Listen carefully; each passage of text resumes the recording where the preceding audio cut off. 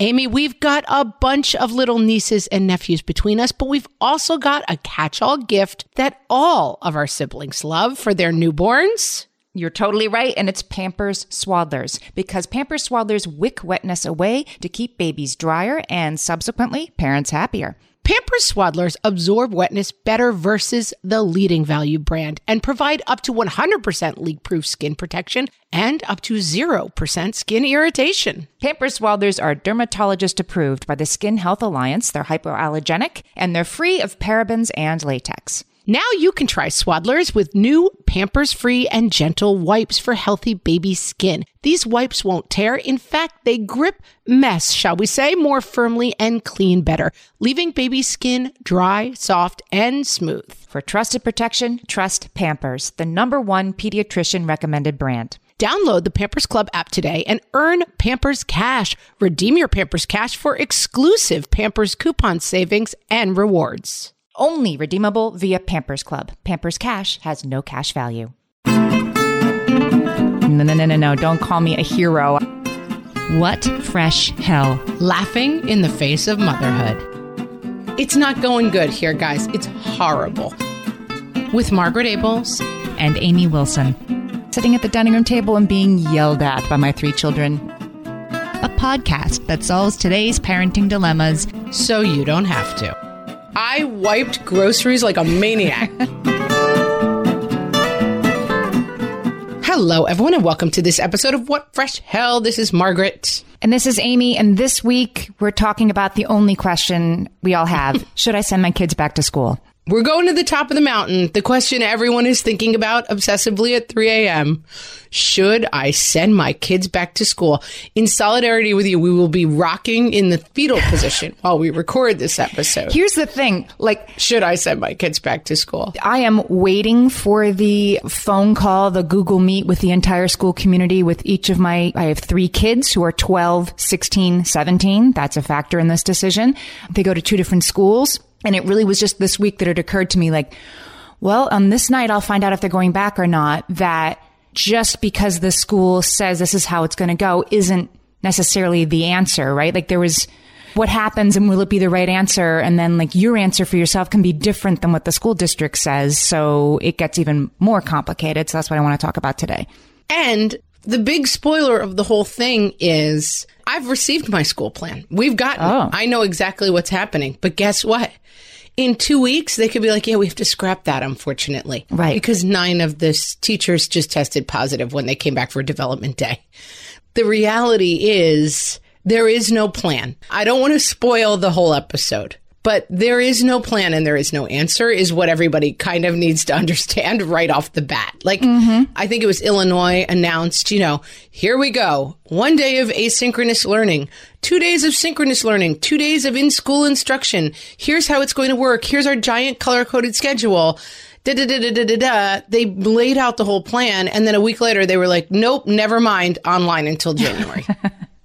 And this is the other part of it, right? It's we're waiting for this brass ring that we're going to grab and we're going to be like, now we actually know something.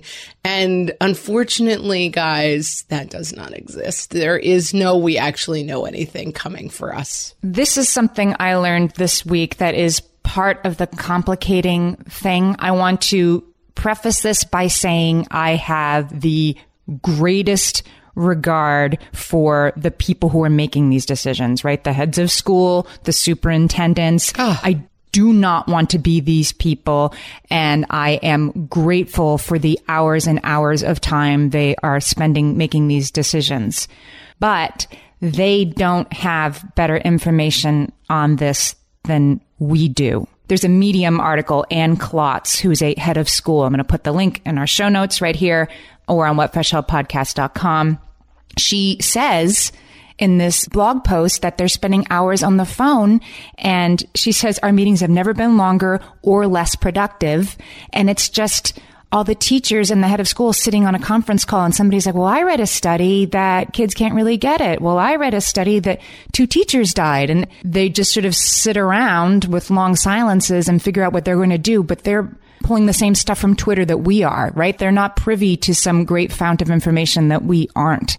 That's right. And even if they were, like, there aren't really good decisions, you know? Right. It's kind of, the decision is kind of like, do you want to cut off your left pinky or your right pinky? Like, it's that kind of decision. It's not a decision where it's like, you know, often we are faced with the kind of decisions of, you know, should they put enrichment activities after school or should they not? Of course they should. It seems so obvious, whatever it is. These decisions, there isn't a goal. There isn't a finish line here. That's the problem. And that's, I think, some of the like Facebook groupie type stuff gets a little, why would they do this? It's like, guys, there is no good choice here. So I don't think this is a situation where you get to be like, why would you do this? Because they've thought about 8 million constantly varying variables and decided this is the best course of action through the alligator infested swamp. Like, it's like there's a good option. Your chance of getting eaten by an alligator is pretty good. And P.S., there's a whole other factor, as there should be. So in New York City, some different private schools announced. So private schools, at least in New York City is the biggest school district in the nation with 1 million students. And that's in the public schools. And then there's got to be another 500,000 students in private schools. And one of the primary differences is that you're paying for smaller class size. And so the public schools are going to have a really hard time fitting kids in the classroom at appropriately socially distanced ways. The private schools have smaller classes, and so they can fit everybody in the classroom with the desks spread out. So some of these private schools came out last week, like, we're going to do it. We're going to be able to move forward, and here's how. And we have pods, and it's every other day, you know, one of those kind of plans. And a lot of teachers, including, I think, 100 from one of the schools that goes K through 12, have signed a thing like, we're not coming to work. Like, P.S., nobody asked us and we're not coming. And the school somehow did not see this eventuality and plan for that in any way. So they put out a plan, and then the teachers were like, no. And now what are they going to do? I don't think the teachers are doing the wrong thing. I think that they should be considered in this moment, but it wasn't considered from the beginning, and it needs to be. I mean, the advice that we give again and again on the podcast is like, you have to hold this lightly. Whether it's like, I have to get my kid to eat healthier foods, I have to get less screens going on. Like, you hold it so tightly that you kind of break it, you know, and you go crazy. And so we're constantly coming back to that idea of like, don't over grip, because you're not actually helping it come out differently. And it can be kind of facile to say here, but that is kind of the message. Like, the message is, this is maybe for a lot of us our first exercise in having no control over our children since they were born. You know, I mean, we cannot make this come out a certain way. We can't make the schools reopen. We can't make sure that they stay at grade level if the schools are shut for a year. We can't do a lot of things. And I see a lot of activity around me, and I feel myself fighting the idea that I've got an idea. I'm going to form my own pod and hire a teacher, and we're going to be in the yard. I feel like it's all a little bit of an illusion of control, and that the smartest thing we can all do is say, this is an extremely difficult situation that I have no control over. Right. But your kids still have to go somewhere on Monday if you have to be at work. Right. I mean, you can be at peace with not having control, but you still have to make a decision for your kids for next week. So you can't just opt out of deciding. I guess you just have to, can you bring the wall that you're swimming to closer and say, okay, I don't know what's going to happen in December, but for October, this is what works for my family, or this is what I feel comfortable with. Yeah. And I think that you end up in a mode once you realize that, like, you can't figure out how your kid is going to get, my kid is going to get a 7th grade education this year, that I reduce down from like, I can fix it and we'll do this and this and this, to like, what is my next best choice? Okay, I'm going to look at the percentages. If the testing percentages around me are, I'm going to say under 2%, meaning 2% of case tests are coming back positive, I think that helps our chances of it being low. Everyone's wearing a mask. Once I see the structure of how it's going, I am going to feel comfortable sending him to school. And if I don't feel comfortable sending him to school, like, I just think it's layering on the idea of like, everyone's falling behind. And what if he doesn't get this education? Like, we cannot afford to borrow any trouble at this point. We have to just say, like, what does the next day look like? And what does my reality look like? The other thing we say a lot is like, it's half what you need and half what your kid needs. Like, Are you doing okay having 3 kids at home all the time? Maybe homeschooling is right for you. That is safer in terms of getting the virus. But for me, I am not doing great having 3 kids at home all the time. And so maybe I'm willing to take a little bit more risk about the virus to have them in a situation that works better for all of us. Like, I just think you have to frame the decisions in a different way than like, I'm going to get this right. But there's a third one, which is I really don't feel comfortable sending my kids to school. I don't think they're making good choices, but I am an essential worker and I have to be at work. Right. Harvard came out with a study, and I'll put the link to this too. They had a long interview on NPR that I listened to, where the epidemiologists suggested that this sort of hybrid model that we're coming up with, where their kids are in school sometimes and at home sometimes, it's probably the worst of all possible outcomes, because the kids are home, it's one thing. The kids are in school, they're exposed to one set of people. The kids are in school sometimes. Working parents are going to have to put together a hodgepodge hybrid of this babysitter on Tuesdays and my mother-in-law on Thursdays, and the kids are exposed to more different people and exposing more different adults. That's a really hard place for a working parent to be in right now. And I just want to be sure that we're saying, like, keep them home if you want, or send them to school if you want. There are some people like, I don't want to send them to school, and yet I have no choice but to take whatever the school district is offering us. Yeah, no, I mean, and I'm not trying to discount that at all. It's like, but yes, if you are an essential worker, you have to figure out some sort of childcare for your kid that makes sense, right? And so that is a decision in and of itself. That's a decision that's being foisted on you. And so, yeah, you may, I mean, these are just the realities of the situation. I mean, you could possibly find somebody to come in and watch your kids if you can afford to do that. But no, I mean, I'm not trying to be facile about like, well, whatever, every choice is right for just the right person. But I just think the big picture thing is sort of like, I can make all these decisions. And in fact, for a lot of us, these decisions are being made for us. For a lot of us, like, there is no good option. You just have to pick one, you know? Yes. And I guess we're saying it takes some of the pressure off. Like, pick what works for September. Don't worry about, I think this will have been the great year and a half. Please God, I hope I'm right when I say that, where we just treaded water in this weird way. You know, there is no winning this moment. So there's sort of getting through this moment, and the right answer can change is better than how do I make sure my kid has the optimal 5th grade experience this year? It's not going to happen. And I feel like I'm having trouble saying what I'm trying to say. What I'm trying to say is the right answer does not exist fundamentally. And that, yes, if you have a range of possibilities, you make the next right choice. A lot of people don't have a range of possibilities because they're essential workers, because they can't afford to do anything else than send their kid to school or, you know, have nobody home with them. And so I just think it's the illusion of the right choice and the thing of like, well, make whatever choice. Somebody on the Facebook page was like, I don't like the advice, you know, make whatever choice. You made the right choice. Because I can't, right? I'm not in that situation. Right. That feels facile. I'm not in that situation. Right. But that's right. It's hard not to be facile about it. But I think what a lot of us are struggling with, it's this illusion that like there is a door that leads somewhere good. And I just think all of these doors lead somewhere not great, you know, and that part of it I think is important to look at. And your doors are completely different from my doors, right? Can I give you a quote? Yes. There's an article in The Atlantic called "This push to open schools is guaranteed to fail." So just know that before you read the article. Well, I will say, I just said that. I mean, we can talk about this all day, but the schools are not opening, guys. Or they're not staying open. Right. We're not going to open in September and stay open until June. They're not staying open. Yeah, I guess so. So it's not happening. I love the plan. I read it. It was color coded. I was like, slow clap to this plan, but talk to me in October and let's see if this is actually happening. Talk to me on October 15th. Right. So Adrienne LaFrance wrote this article for The Atlantic. Again, I'm going to put the link to this in the show notes as well. And she, I thought, distillated the issue really well. So she says, all along, this disaster has been at the same time completely shared and completely individualized. It's a weird dissonance in a collective tragedy because each person, each family has to navigate with intricate specificity to their circumstances. So that's why this is hard, because should I send my kids to school or not is completely different from should you send your kids to school or not for 100,000 reasons.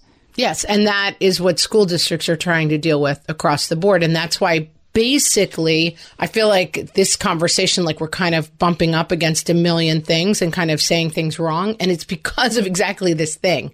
Like, we'll just try to make the next right choice. Easy for you to say, you don't have an immune compromised kid and an essential worker job. Like, right. That's a different situation than I'm in. Right. You're right. Easy for you to say because you don't have your 92-year-old mom living with you.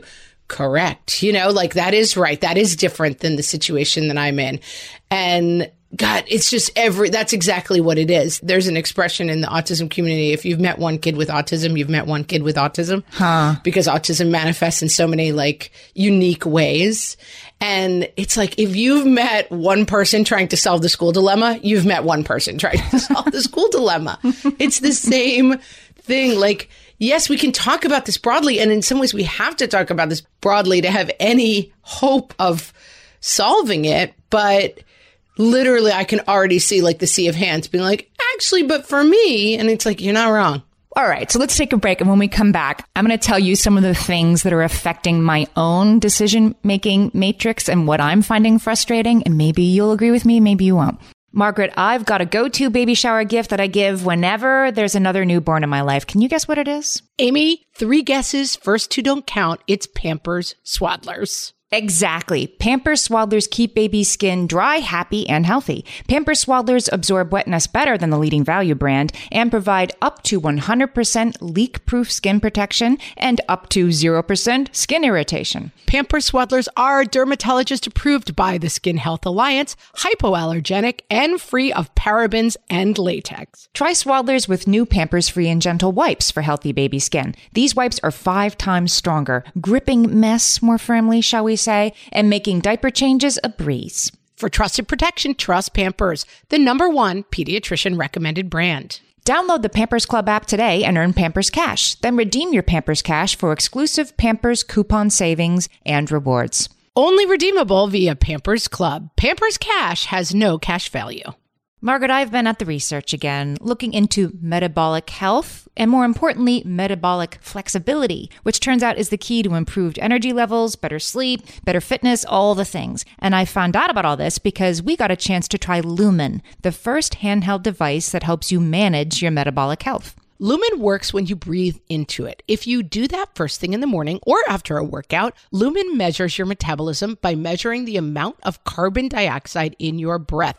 It's science, people. That lets you see exactly what's going on in your body in real time. Then you use Lumen's app to get tailored guidance to improve your sleep, your nutrition, even stress management. If you're interested in figuring out the effects of different sorts of foods on your body, Lumen is a really cool way to see what's actually happening as your body burns different fuel sources. If you want to take the next step in improving your health, go to lumen.me and use FRESH to get $100 off your Lumen. That is LUMEN.ME.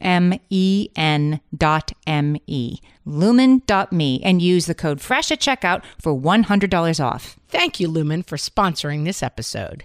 Okay, we're back. Amy, lay it on me. What are you doing?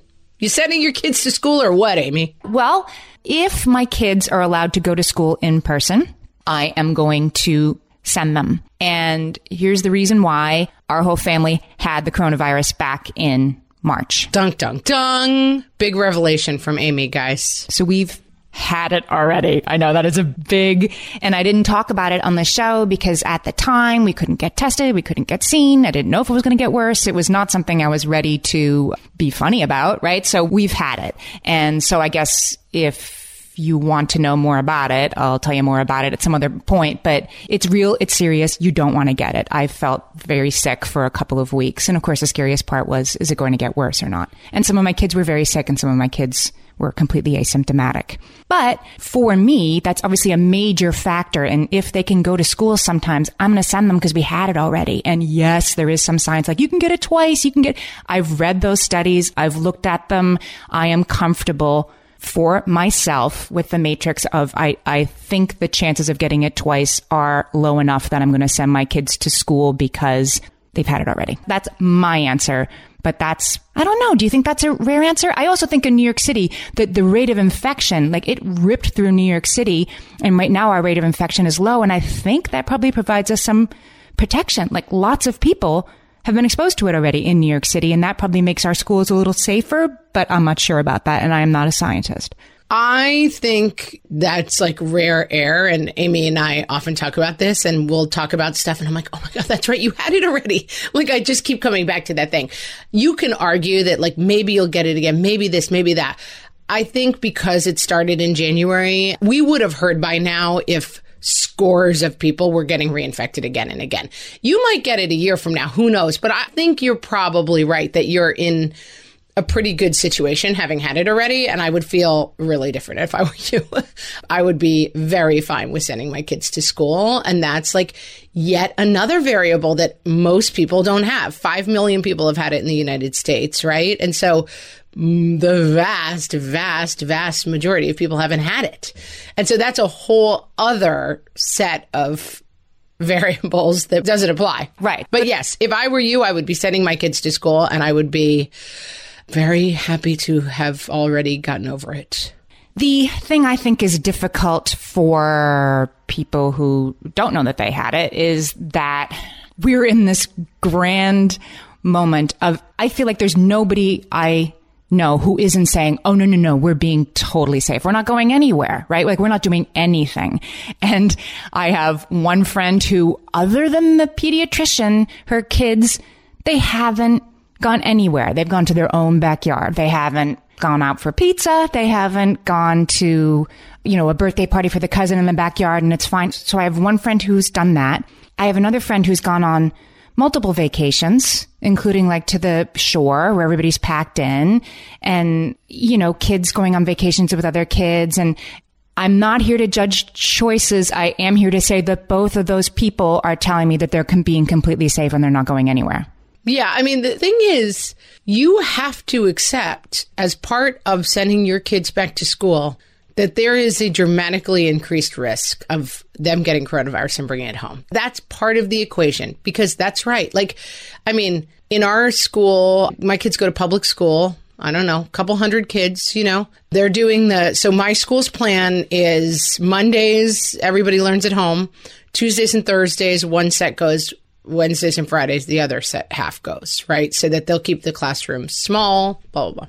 And, they're doing all the protocols. One of my kids is in a summer program at the school, and I have taken him for 4 weeks now. Temperature checks, masks. I feel pretty good about it. I don't worry that much about it. But at the same time, we would be safer not sending him at all. We would.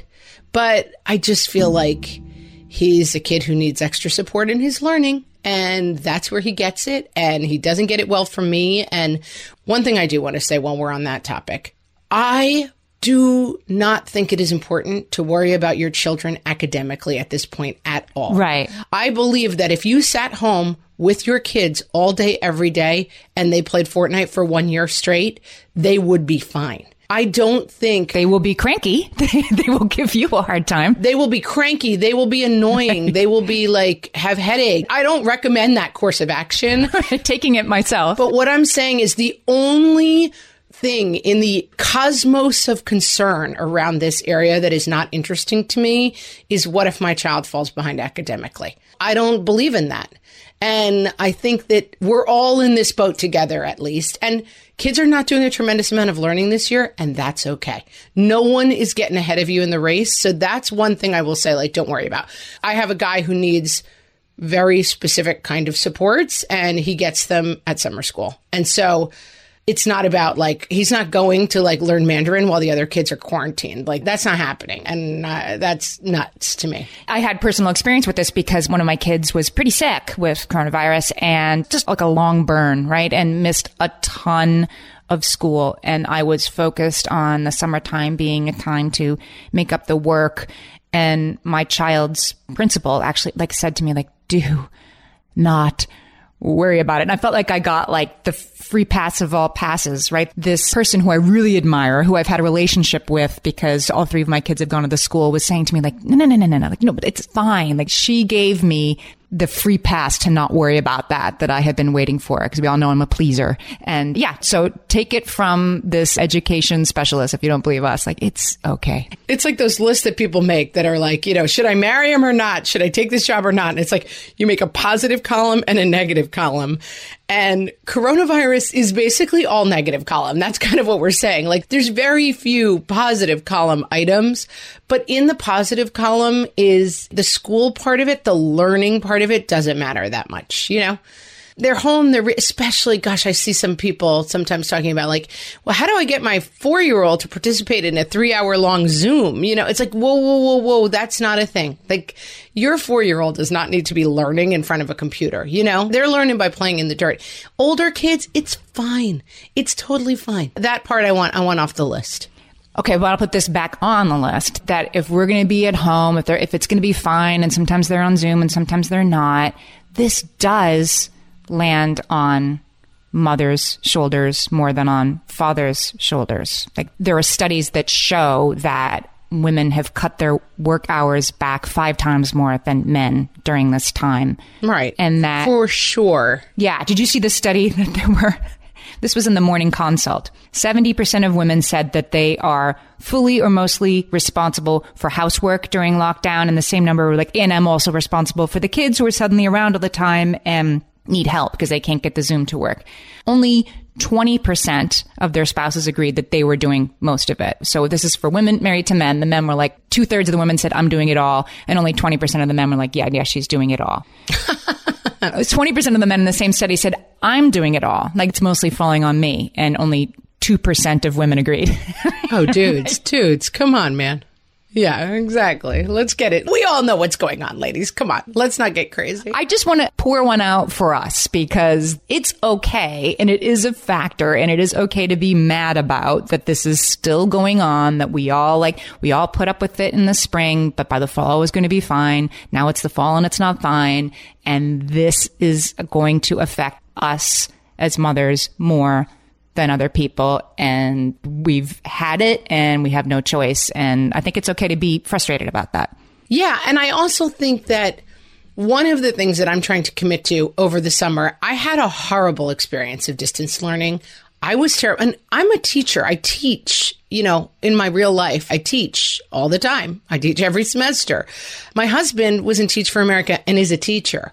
We are horrible at teaching our own children. We make them cry. We fight with them. It's not going good here, guys. It's horrible. And one of the resets that I'm trying to work on mentally is because I have a little bit of that thing of like, especially probably with my kid who struggles academically, like, it's my job. I got to keep him up or whatever happens. And he's not cut out for distance learning. It's not going great for him. And you know what? Even that, I'm like, I'm going to make like Elsa and let it go. Like, if they want to watch a documentary in the afternoon about bears, that's learning too. Like, I am not going to get 6 assignments in the morning and harangue my children until they do them. When the note comes in from the band teacher being like, I have not seen proof that you are rehearsing your instrument 90 minutes a week, I'm just going to be like, yeah, sorry. We're not getting to that right now. We just got a CCD note that was classic. You will pay full fees and also you will prove that you are doing 90 minutes of religious education weekly with your kids. So that's 4.5 hours for me with 3 kids. Like, we have to send a letter. Like, let's start a change.org. Like, nope, didn't sign up for this. Just like the teachers at this private school in New York. Like, it didn't occur to the world. They're like, so kids are just going to stay home and you're just going to do this again. That all the mothers of the world can be like, nope. Right. I'm going to do 4.5 hours of religious education every week. I don't think so, Holmes. Like, it's not happening. And I do think that's another place where you have some actual agency in terms of like, how much can I participate in this? It's not a race. And if it was a race, guys, it's the world's most unfair race. Like, it's a race where people who don't have jobs that they have to go to get ahead. That's not a good race. Don't participate in that race. Everyone's kids are falling behind. Everyone's not getting educated right now. And so I'm chillaxing a little bit on my expectations around the remote learning. And I'll see. The other thing is they've now had 5 months, whatever, to build a system that makes more sense than like frenzied emails from teachers being like, jump on this Zoom. Okay, read this chapter about the Chinese clay soldiers and fill out this form. Like, it was a frenzy before, and I'm hoping that, what do they call that now? Is that asynchronous or synchronous learning? I can't remember. Like, whatever the systems are for actual learning, hopefully will be a little better, but I'm opting out of like, we're going to win. Synchronous learning is like everybody be in their chairs at 9 o'clock and we're all looking at each other on Zoom. And I'm lucky enough that my kids are old enough in high school that synchronous learning works pretty well. I mean, nobody likes it, but you can get a 16-year-old to sit in their chair and listen to a history lecture for half an hour. And then asynchronous is get these 3 things done and submit them by Tuesday at 4. And that's hard for all age groups, I think. And it's also another, like, you've met one kid. Like, I have 2 kids who really need help with that. They can't sit in front of a history. And some of it's their age and some of it's their learning styles. But, like, they can't sit in front of a video for half an hour and absorb what's there unless I'm there and pausing it and being like, what does that mean? You know, and really helping them with it. And that's the kind of help and support they would be getting in school. But they don't have it available to them at home unless I sit there. Right. And so I think it's occurring to me as we're speaking, there's going to be reduced compliance from the students. There's going to be reduced compliance from the teachers who are saying like, no, don't call me a hero. I didn't sign up for this. No, thank you. And there's also going to be reduced compliance from the mothers who are like, I can't spend 6 hours a day sitting at the dining room table and being yelled at by my 3 children. No, thank you. There's a lot of refusal. About the Chinese clay soldiers. Like, no, thank you. No, yes, thank you. We're opting out, guys. All right, we'll be right back.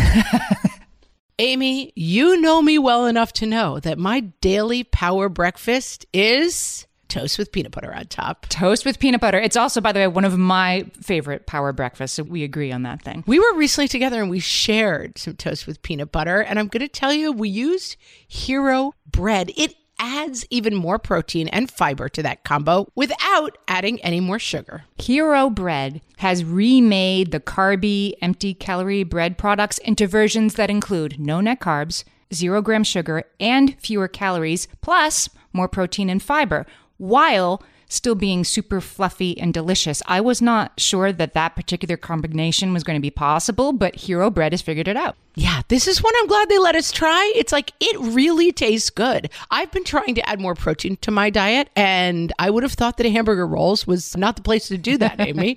But all of Hero Bread's products, from rolls to tortillas to croissants, we please, offer protein and fiber, 0 to 1 grams of net carbs, and 0 grams of sugar. Start your Hero Bread bundle on their website and get 10% off your order. Go to hero.co and use the code motherhood at checkout. I like this bread, people. It's HERO.co and code motherhood for 10% off your order of Hero Bread. If you're a parent, I invite you to join us at the Mindful Mama podcast, where it's all about becoming a less irritable, more joyful parent. With sometimes hilarious and always thought-provoking experts and friends, at Mindful Mama, we know that you cannot give what you do not have. And when you have calm and peace within, then you can give it to your children. I'm Hunter Clark Fields, and I can't wait to see you there. Listen in to the Mindful Mama podcast.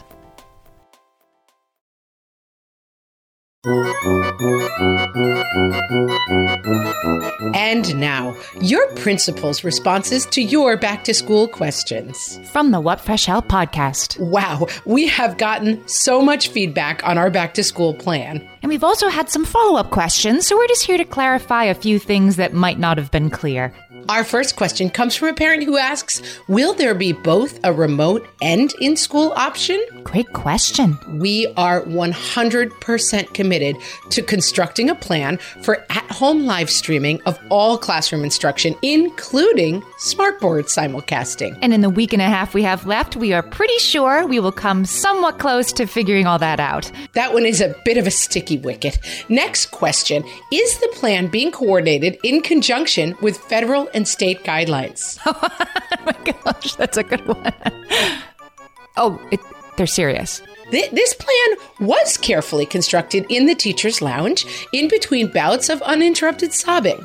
And since there are no state and local guidelines, we can confidently say this meets all state and local guidelines. Okay, moving on. The next couple of questions just say, what the in big red letters. So we can move on, I think. This parent wants some clarification on the cohort system for alternate day in-person instruction. Oh, thank God. That one's simple.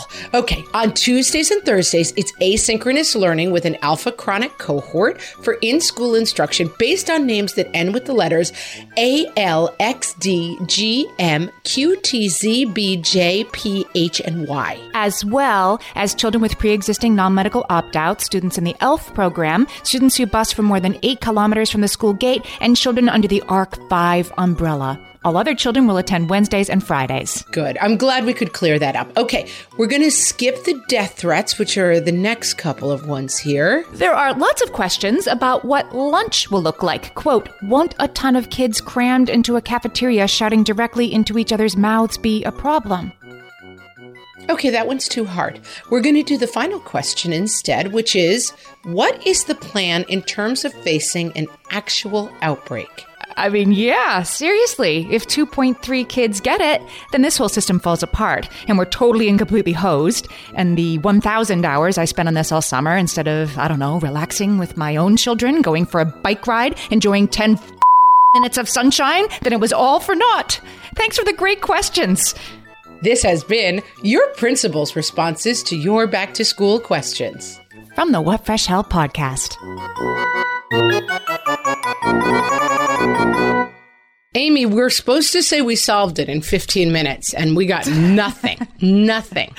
Here's what I have for you. Do you remember a couple of weeks ago we were talking about how I'm the kind of person who I can look outside the window and I see the, funnel cloud forming, but then I look at my phone, like the phone says it's not going to rain. So come on, everybody. No umbrellas necessary. Let's go outside. Yes. I trust the phone. I trust the guy on TV more than my own eyes and ears. And I think this is a moment where I am finally going to trust my own eyes and ears. I can look at the information that is being provided about levels of disease in the community, about the amount of mask wearing I do or don't see around me, and make my own decisions. Because going back to what I said before, because the school district's going with their gut too. They're going with the best information that somebody said that they heard. Unfortunately, that's also what they're going with. So you might as well go with your gut on what feels safe and what doesn't.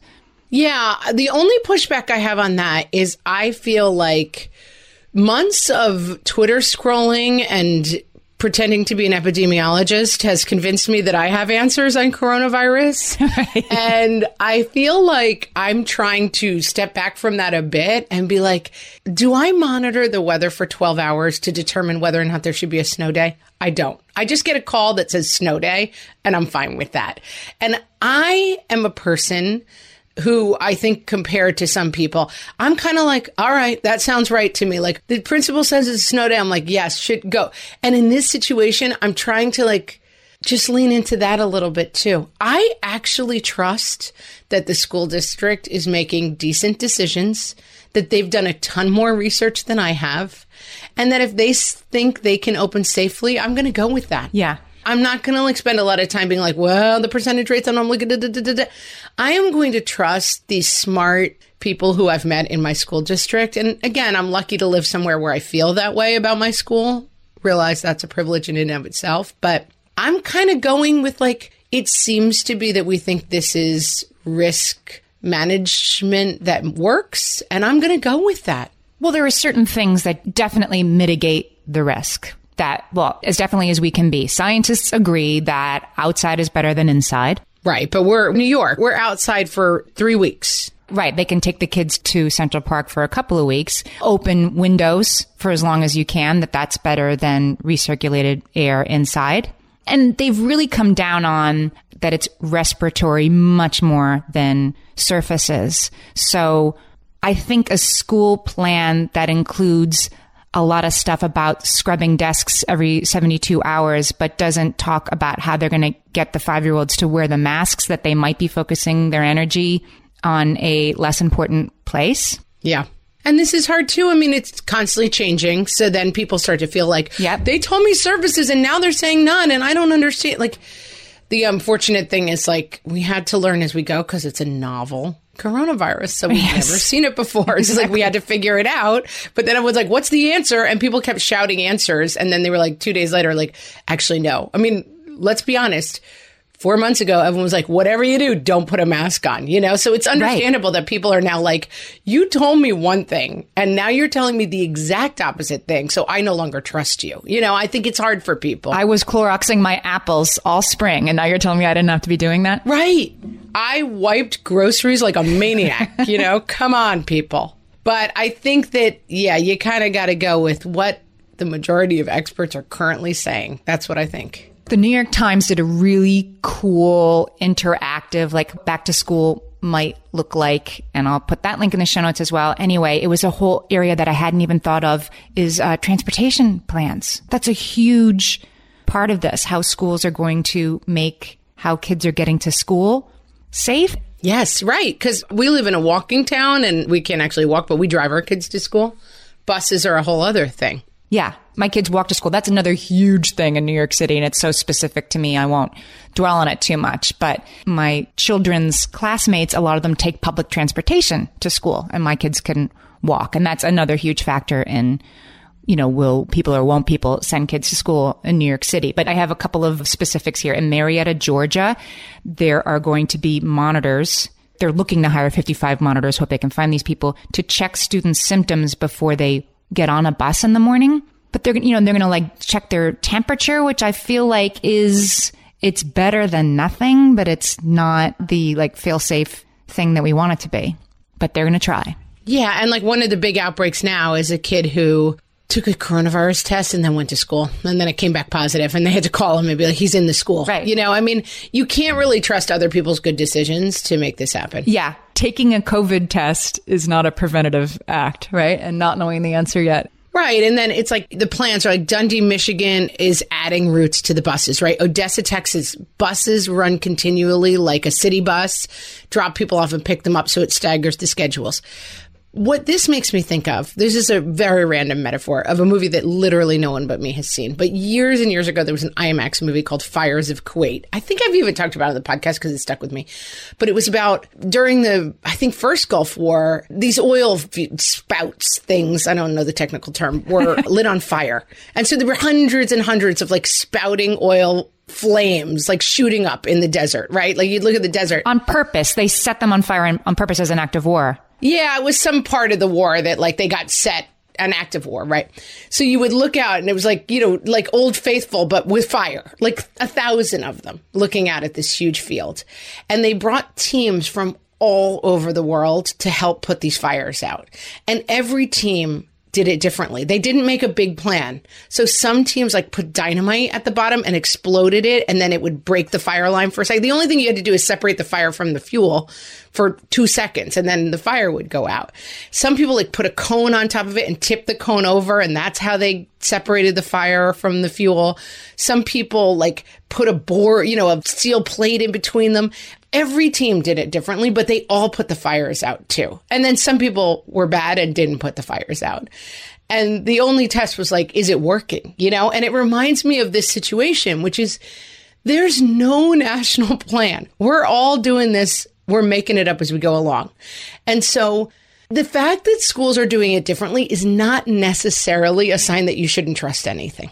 That's right. It's a sign that everybody's trying. Now, if you look around at a school that's doing staggered bus schedules and that school's shutting down, okay, maybe that wasn't the way to go. You know, this is going to be a learning and people are going to get coronavirus during the learning.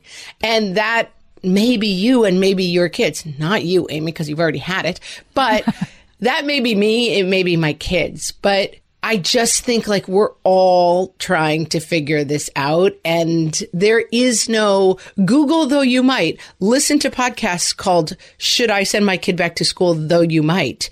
There actually is nobody who can tell you the correct answer to this. Right. We are now in like risk assessment mode. We are no longer in prevention mode. It's the best decisions you can make today based on the information you have today. That's what these school districts are doing. And then that's what we have to do. And it doesn't have to be the same thing. That's right. And it's not fair that you don't really have to worry about it maybe because you don't have it. I have two parents who already worked at home and feel pretty good about my school system and am not regularly interacting with immunocompromised people. Although honestly, in my age category, I'm not completely free from being at quite a bit of risk for it myself. But then someone else has lupus and really has a kid who has strong educational needs, but can't send her kid because she can't risk it. And like the other mom who has type 1 diabetes, but the dad's an essential worker. And so he's living in the attic. Like, there is no fair here. You know what I mean? And so like when we're trying to talk this out and figure it out for ourselves, but I understand that I am in a very different risk category than some people extremely close to me, than some people I don't know and will never meet, you know?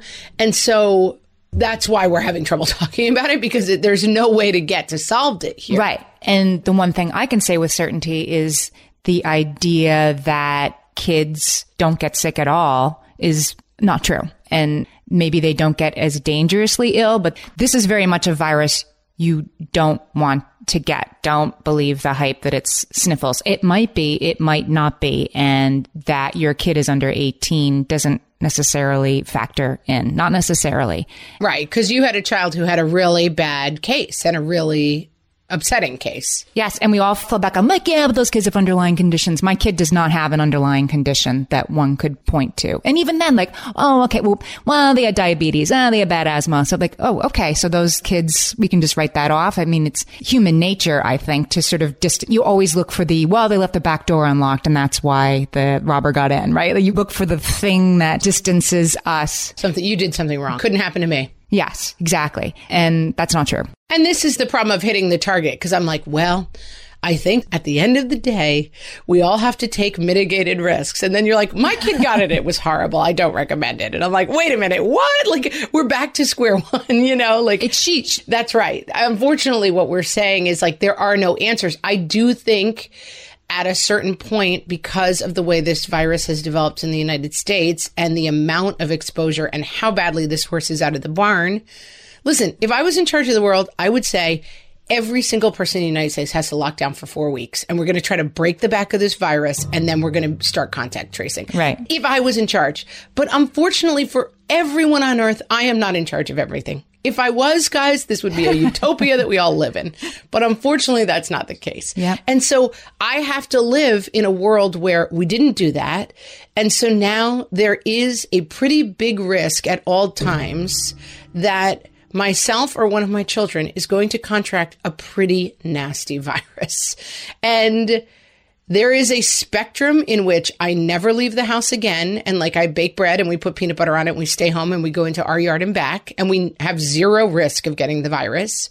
Or we go back 100% to regular life and we have a very high risk of getting the virus. And I, for myself, have chosen to end up somewhere in the middle. Yeah. And I also, as part of my calculation, have a dad who's 85 who I only see outside. He doesn't come inside my house, but you know, he might need me to bring him something or I could expose him to it and his chances of surviving it are extremely small. And so, you know, but we have to make these decisions. We can't make decisions and be like, but you could die of the virus. That's right. Like you could. That's the problem. Like there's no finish line where you're like, and that's why this is the right decision.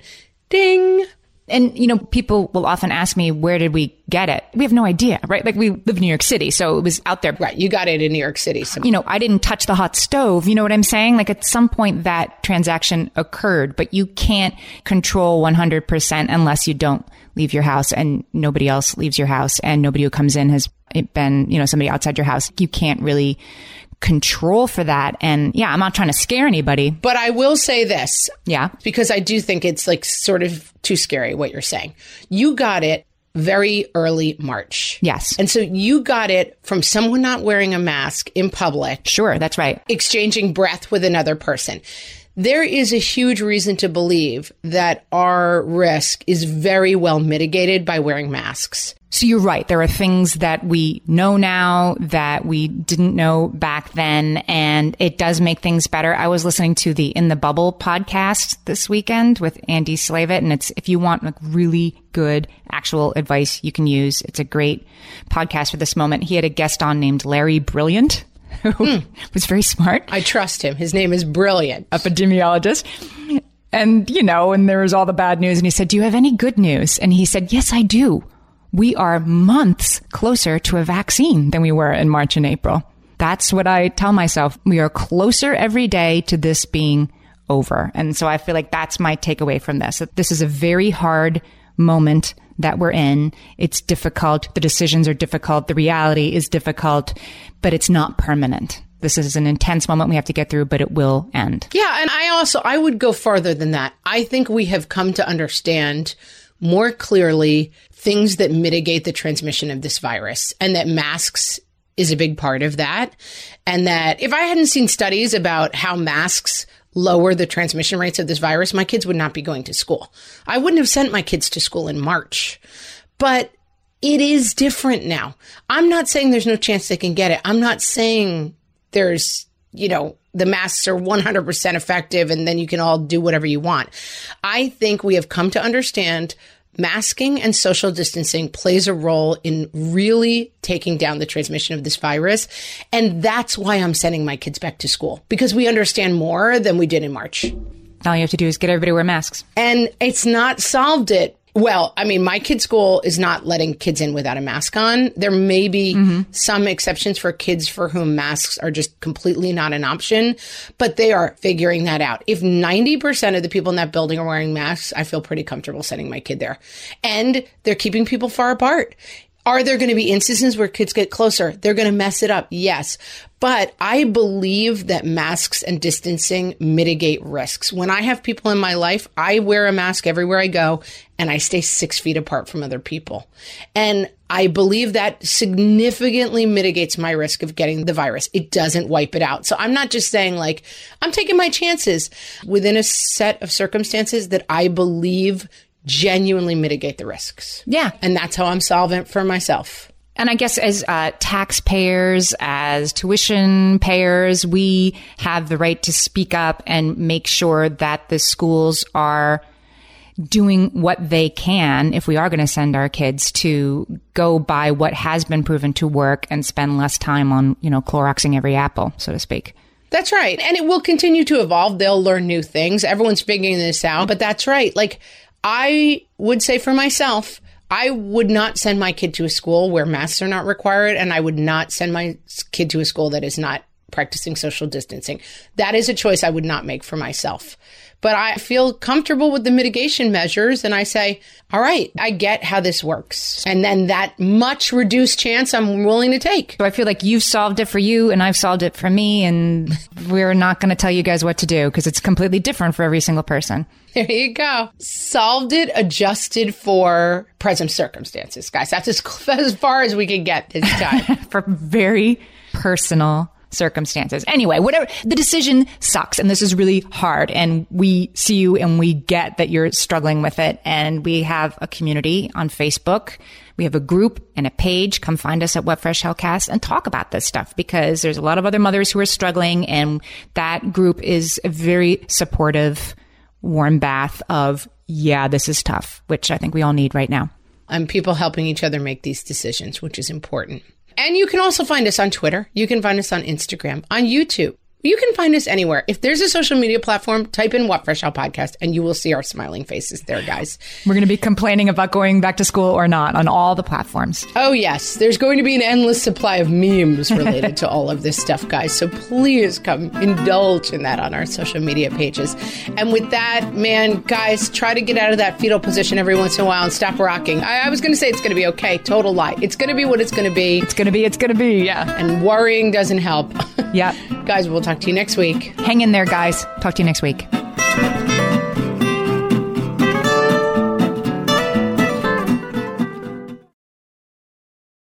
Well, hey there, busy mama. Are you looking for ways to make your life easier, your home less chaotic, and at the same time add more joy to your life?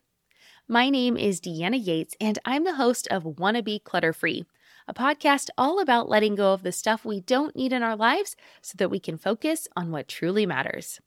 Don't worry, I'm not going to tell you to throw it all away or make you feel guilty about keeping something you love, no matter how many other people don't quite understand it. But I will give you practical and, more importantly, actionable advice so that you can make progress right away. And you won't just hear it from me. There are amazing guests too. It's like having your bestie in your pocket telling you it's okay to let go of the things that are not serving you and your family in a totally non-judgmental way. So join me over on the podcast where we can work on progress over perfection for those of us that want to be clutter-free. Are you overwhelmed by the things that get in the way of you doing what you want to do? Are you looking for ways to simplify life to better align with your values? Do you want to create space in your schedule so you have room for more of the good stuff? Play, joy, relationships, gratitude, and more? If you answered yes to any of these questions, I invite you to check out Edit Your Life, a podcast to help you edit the unnecessary from your life so you have more room to enjoy the awesome. Through episodes with me, Christine Coe, and a range of super smart, compassionate, and thoughtful guests, you'll come away with big picture insights and practical ways to declutter your home, schedule, and mental space without getting bogged down by perfection. I have always believed that small moments and actions matter tremendously. My goal is to help you find agency and space in your life through doable baby steps that will leave you feeling accomplished instead of overwhelmed. Check out Edit Your Life wherever you enjoy your podcasts.